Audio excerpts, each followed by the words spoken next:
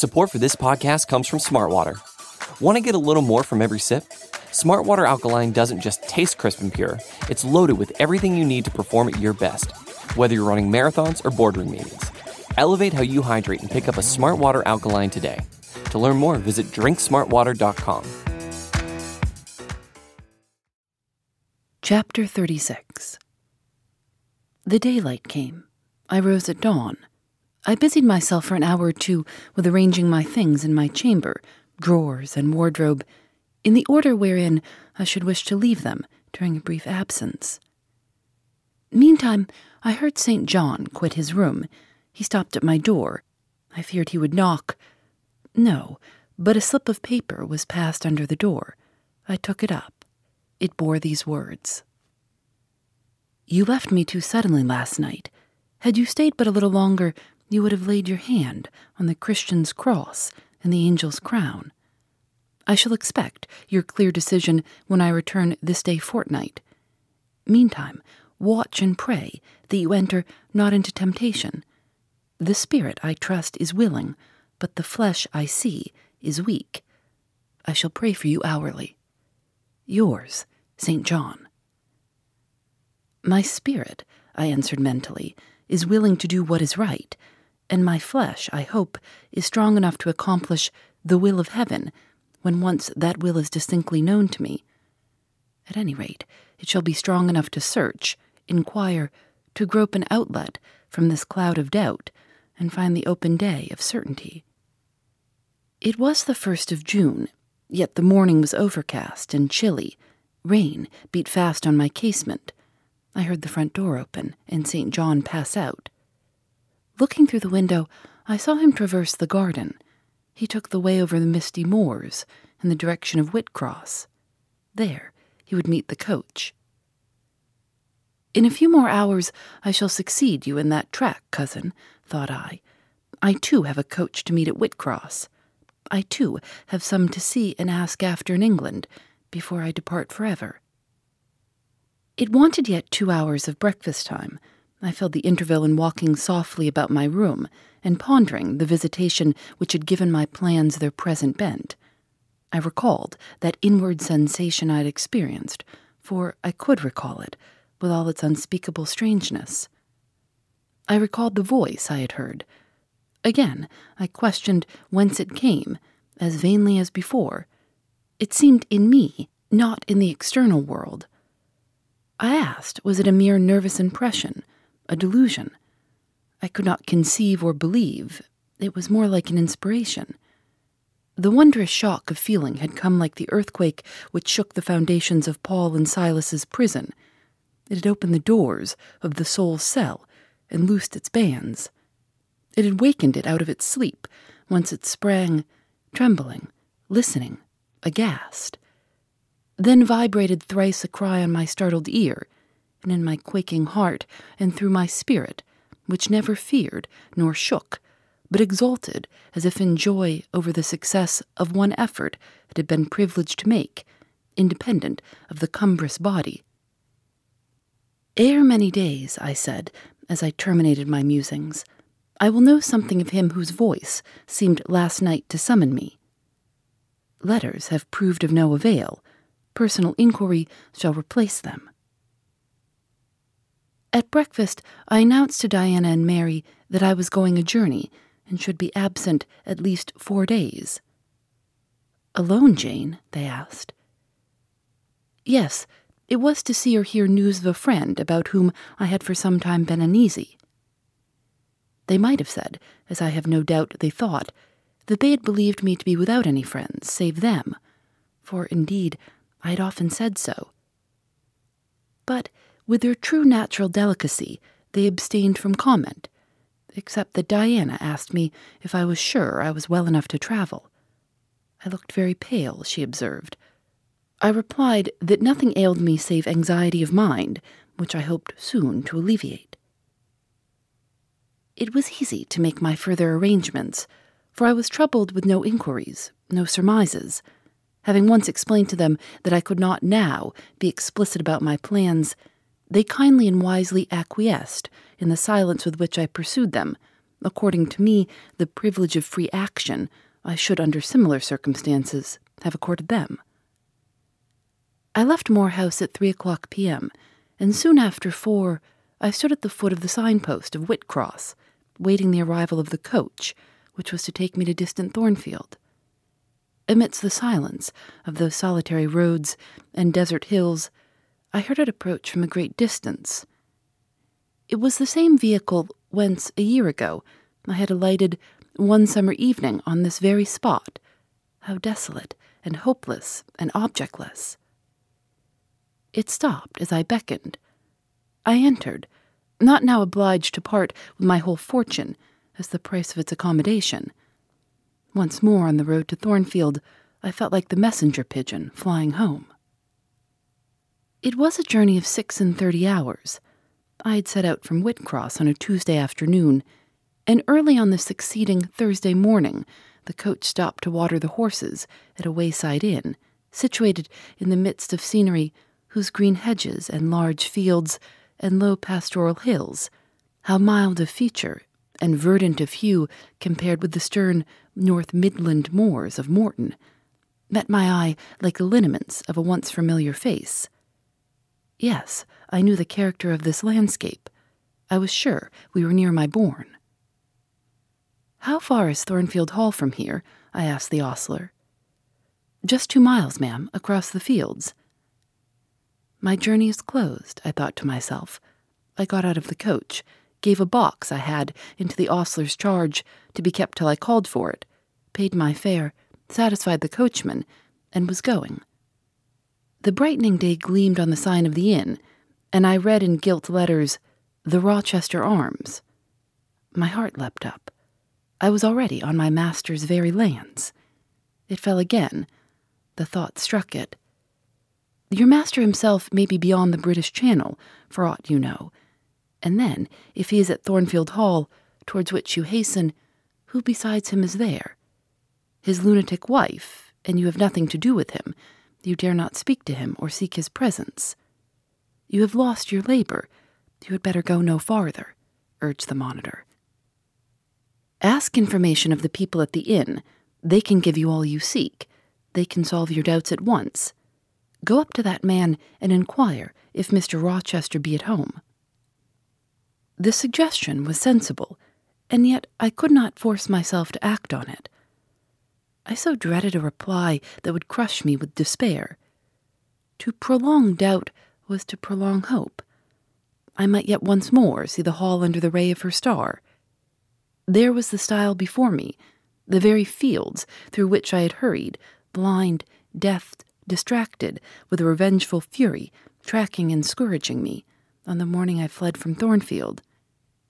Ere I well knew what course I had resolved to take, I was in the midst of them. How fast I walked, how I ran sometimes, how I looked forward to catch the first view of the well-known woods.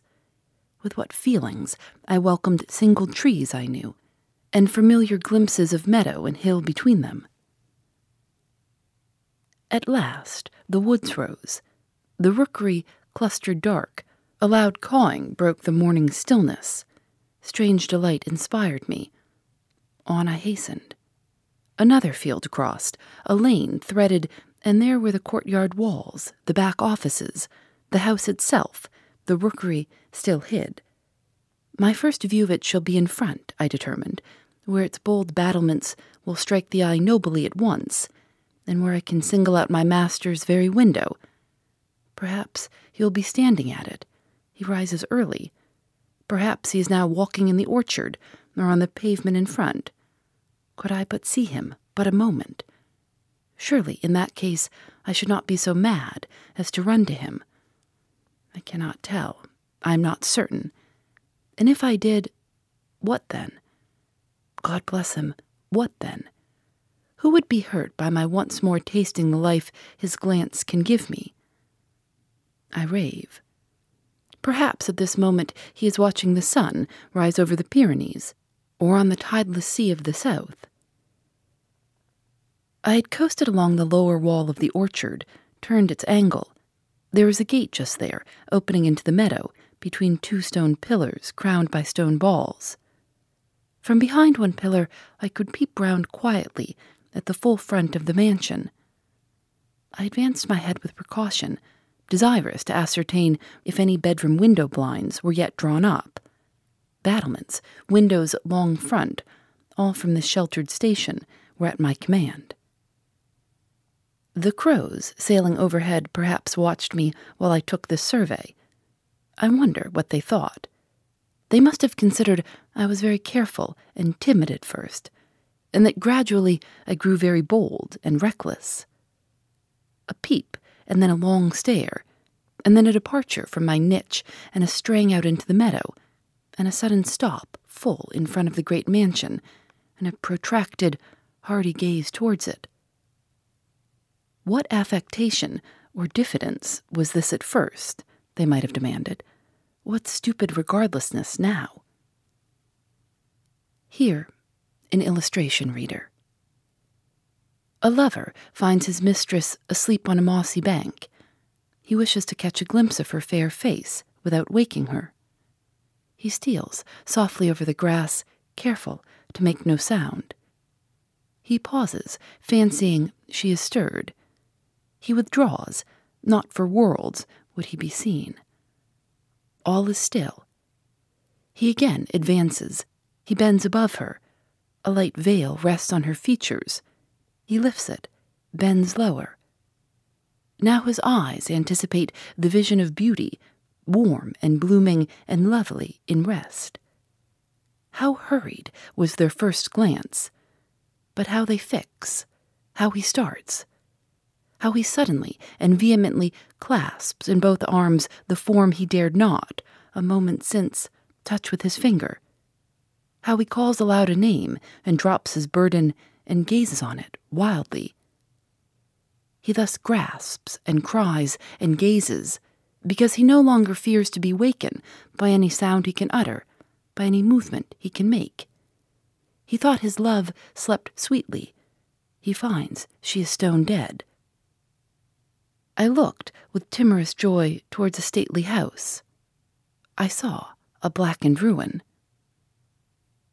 No need to cower behind a gate-post, indeed, to peep up at chamber lattices, fearing life was astir behind them.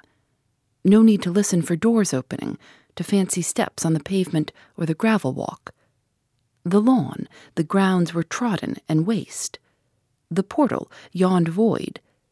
The front was as I had once seen it in a dream, but a well-like wall, very high and very fragile-looking, perforated with paneless windows, no roof, no battlements, no chimneys. All had crashed in. And there was the silence of death about it, the solitude of a lonesome wild. No wonder that letters addressed to people here had never received an answer, as well as dispatch epistles to a vault in a church aisle. The grim blackness of the stones told by what fate the hall had fallen, by conflagration. But how kindled? What story belonged to this disaster? What loss, besides mortal and marble and woodwork, had followed upon it? Had life been wrecked as well as property? If so, whose? Dreadful question. There was no one here to answer it, not even dumb sign, mute token. In wandering round the shattered walls and through the devastated interior, I gathered evidence that the calamity was not of late occurrence. Winter snows, I thought, had drifted through that void arch, winter rains beaten in at those hollow casements. For amidst the drenched piles of rubbish, spring had cherished vegetation. Grass and weed grew here and there, between the stones and fallen rafters. And oh, where meantime was the hapless owner of this wreck? In what land? Under what auspices? My eye involuntarily wandered to the great church tower near the gates, and I asked, "Is he with Damer de Rochester, sharing the shelter of his narrow marble house?" Some answer must be had to these questions. I could find it nowhere but at the inn, and thither ere long I returned. The host himself brought my breakfast into the parlor. I requested him to shut the door and sit down. I had some questions to ask him. But when he complied, I scarcely knew how to begin. Such horror had I of the possible answers. And yet, the spectacle of desolation I had just left prepared me in a measure for a tale of misery. The host was a respectable-looking, middle-aged man. "You know Thornfield Hall, of course," I managed to say at last. "Yes, ma'am. I lived there once." "Did you?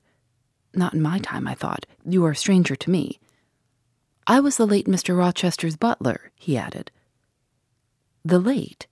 I seemed to have received with full force the blow I had been trying to evade. "The late?" I gasped. "Is he dead?" "I mean the present gentleman, Mr. Edward's father," he explained. I breathed again. My blood resumed its flow. Fully assured by these words that Mr. Edward, my Mr. Rochester, God bless him wherever he was at least alive, was in short the present gentleman. Gladdening words. It seemed I could hear all that was to come, whatever the disclosures might be, with comparative tranquillity. Since he was not in the grave, I could bear, I thought, to learn that he was at the Antipodes. "Is Mr. Rochester living at Thornfield Hall now?" I asked, knowing of course what the answer would be, but yet desirous of deferring the direct question as to where he really was. "No, ma'am. Oh, no, no one is living there. I suppose you are a stranger in these parts, or you would have heard what happened last autumn. Thornfield Hall is quite a ruin. It was burnt down just about harvest time. A dreadful calamity. Such an immense quantity of valuable property destroyed. Hardly any of the furniture could be saved. The fire broke out at dead of night, and before the engines arrived from Millcote, the building was one mass of flame. It was a terrible spectacle. I witnessed it myself." "At dead of night," I muttered. "Yes, that was ever the hour of fatality at Thornfield." "Was it known how it originated?" I demanded. "They guessed, ma'am, they guessed. Indeed, I should say it was ascertained beyond a doubt. You are not perhaps aware," he continued, edging his chair a little nearer the table and speaking low, "that there was a lady, a lunatic, kept in the house." "I have heard something of it." "She was kept in very close confinement, ma'am. People even for some years was not absolutely certain of her existence. No one saw her. They only knew by rumor that such a person was at the Hall, and who or what she was it was difficult to conjecture. They said Mr. Edward had brought her from abroad, and some believed she had been his mistress. But a queer thing happened a year since, a very queer thing." I feared now to hear my own story. I endeavored to recall him to the main fact. "And this lady?" "This lady, ma'am," he answered, "turned out to be Mr. Rochester's wife. The discovery was brought about in the strangest way. There was a young lady, a governess at the Hall, that Mr. Rochester fell in—" "But the fire," I suggested. "I'm coming to that, ma'am. That Mr. Edward fell in love with. The servants say they never saw anybody so much in love as he was. He was after her continually. They used to watch him. Servants will, you know, ma'am, and he set store on her past everything. For all, nobody but him thought her so very handsome. She was a little small thing, they say, almost like a child. I never saw her myself, but I've heard Leah, the housemaid, tell of her. Leah liked her well enough.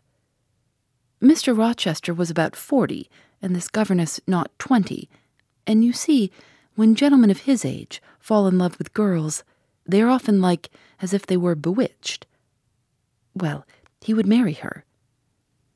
"You shall tell me this part of the story another time," I said, "but now I have a particular reason for wishing to hear all about the fire. Was it suspected that this lunatic, Mrs. Rochester, had any hand in it?" "You've hit it, ma'am. It's quite certain that it was her, and nobody but her, that set it going. She had a woman to take care of her called Mrs. Poole, an able woman in her line, and very trustworthy, but for one fault, a fault common to a deal of them nurses and matrons, She kept a private bottle of gin by her, and now and then took a drop overmuch. It is excusable, for she had a hard life of it, but still it was dangerous. For when Mrs. Poole was fast asleep after the gin and water, the mad lady, who was as cunning as a witch, would take the keys out of her pocket, let herself out of her chamber, and go roaming about the house, doing any wild mischief that came into her head. They say she had nearly burnt her husband in his bed once, but I don't know about that. However, on this night, she set fire first to the hangings of the room next to her own, and then she got down to a lower story and made her way to the chamber that had been the governess's. She was like as if she knew somehow how matters had gone on and had a spite at her. And she kindled the bed there, but there was nobody sleeping in it, fortunately. The governess had run away 2 months before, and for all Mr. Rochester sought her as if she had been the most precious thing he had in the world, he never could hear a word of her, and he grew savage, quite savage, on his disappointment. He never was a wild man, but he got dangerous after he lost her. He would be alone, too. He sent Mrs. Fairfax, the housekeeper, away to her friends at a distance, but he did it handsomely, for he settled an annuity on her for life, and she deserved it. She was a very good woman. Miss Adele, a ward he had, was put to school. He broke off acquaintance with all the gentry, and shut himself up like a hermit at the Hall. What? Did he not leave England? Leave England? Bless you, no. He would not cross the doorstones of the house, except at night, when he walked, just like a ghost about the grounds, and in the orchard, as if he had lost his senses, which it is in my opinion he had, for a more spirited, bolder, keener gentleman than he was before that midge of a governess crossed him, you never saw, ma'am. He was not a man given to wine, or cards, or racing, as some are, and he was not so very handsome. But he had a courage and a will of his own, if ever man had. I knew him from a boy, you see, and for my part, I have often wished that Miss Eyre had been sunk in the sea before she came to Thornfield Hall. Then Mr. Rochester was at home when the fire broke out. Yes, indeed was he, and he went up to the attics when all was burning above and below, and got the servants out of their beds and helped them down himself, and went back to get his mad wife out of her cell.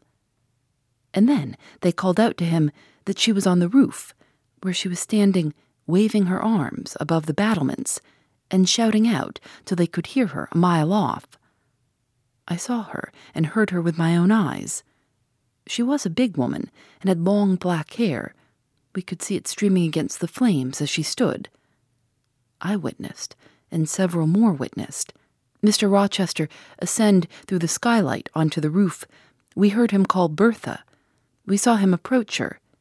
And then, ma'am, she yelled and gave a spring, and the next minute she lay smashed on the pavement.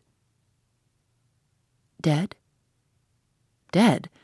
Aye, dead as the stones on which her brains and blood were scattered. Good God! You may well say so, ma'am. It was frightful. He shuddered. And afterwards, I urged. Well, ma'am, afterwards the house was burnt to the ground. There are only some bits of wall standing now. Were any other lives lost? No. Perhaps it would have been better if there had.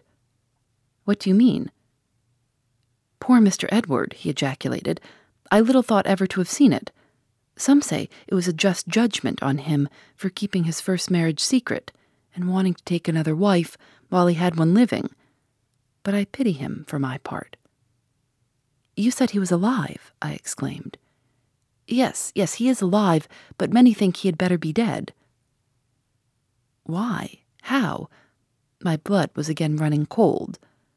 Where is he? I demanded. Is he in England? Aye, he's in England. He can't get out of England. I fancy he's a fixture now. What agony was this, and the man seemed resolved to protract it. He is stone blind, he said at last. Yes, he is stone blind, is Mr. Edward. I had dreaded worse. I had dreaded he was mad. I summoned strength to ask what had caused this calamity. It was all his own courage, and a body may say his kindness, in a way, ma'am. He wouldn't leave the house till everyone else was out before him. As he came down the great staircase at last, after Mrs. Rochester had flung herself from the battlements, there was a great crash. All fell. He was taken out from under the ruins alive, but sadly hurt. A beam had fallen in such a way as to protect him partly, but one eye was knocked out, and one hand so crushed that Mr. Carter, the surgeon, had to amputate it directly. The other eye inflamed. He lost the sight of that also. He is now helpless, indeed, blind and a cripple. Where is he? Where does he now live? At Ferndean, a manor house on a farm he has, about 30 miles off. Quite a desolate spot. Who is with him? Old John and his wife. He would have none else. He is quite broken down, they say. Have you any sort of conveyance? We have a chaise, ma'am, a very handsome chaise. Let it be got ready instantly, and if your postboy can drive me to Ferndean before dark this day, I'll pay both you and him twice the hire you usually demand. Phoebe Reads a Mystery is recorded in the studios of North Carolina Public Radio, WUNC.